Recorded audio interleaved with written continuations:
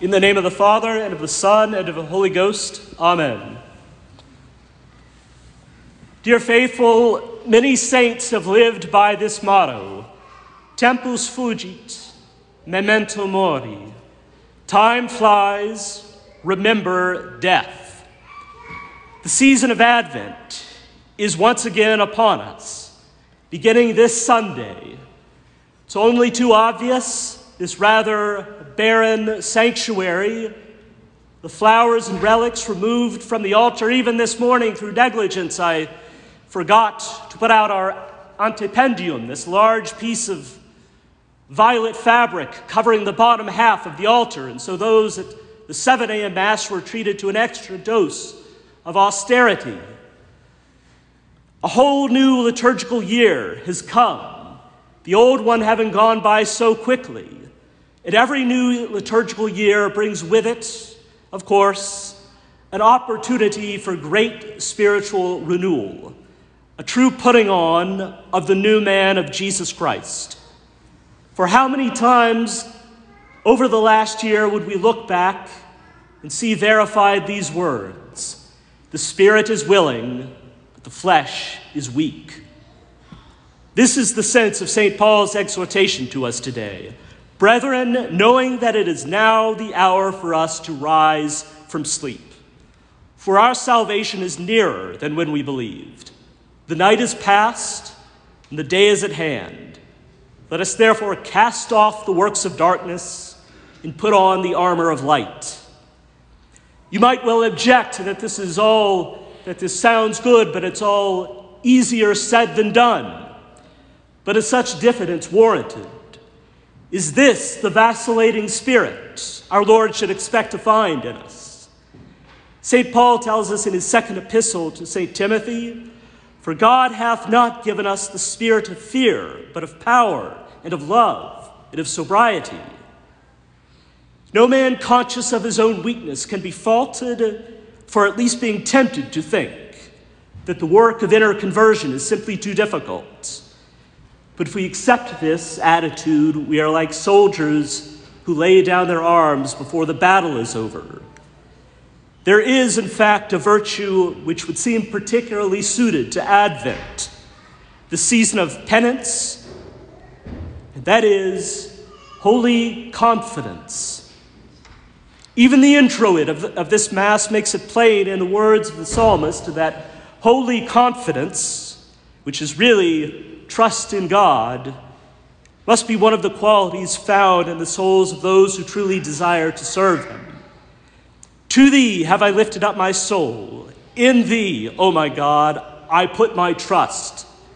Let me not be ashamed, neither let my enemies laugh at me, for none of them that wait on thee shall be confounded. Our Lord himself, on the night of his arrest, in the face of apostles nearly overcome with fear, spoke these words to them, "Have confidence, for I have overcome the world."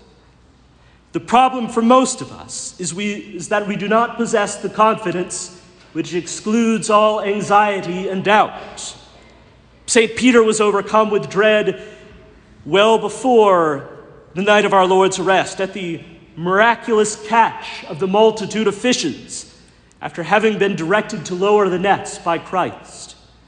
Sensing the infinite distance between his own littleness and sinfulness and the greatness of God incarnate, he exclaimed, "Depart from me, O Lord, for I am a sinful man." And our own comportment is often like that of St. Peter. We scarcely dare approach God when we seem to ourselves to be in a state of sin. We flee from his presence. We shudder at the thought of being in the presence of the Blessed Sacrament. The unspoken thought is that God, who is entirely without the blemish of sin or imperfection, would recoil in horror at our crimes and then pronounce the condemnation.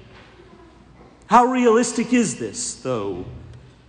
Have we not received, and do we not continue to receive, 1,000 proofs of God's benevolence despite our sins?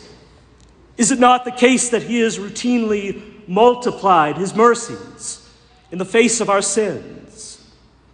Other souls lack faith. Not, of course, perhaps not that common faith which all receive in the sacrament of baptism, but they find it hard to believe that God could take a particular interest, a concrete concern in their own specific, even little needs. But our Lord asks of us this special, concrete faith. Remember that he required it of all those who asked miracles of him. To the father of the possessed boy, he said, "If thou canst believe, all things are possible to him that believeth." He spoke the same words to St. Margaret Mary Alacoque. "If thou canst believe, thou shalt see the power of my heart and the magnificence of my love." Confidence is what Job had. Look at what he was reduced to. He lost all his wealth. His children were killed. His health was ruined with an ulcer that covered his body from heel to neck. And as he sat there on a hill of animal dung, he was insulted by his own wife, his so-called friends.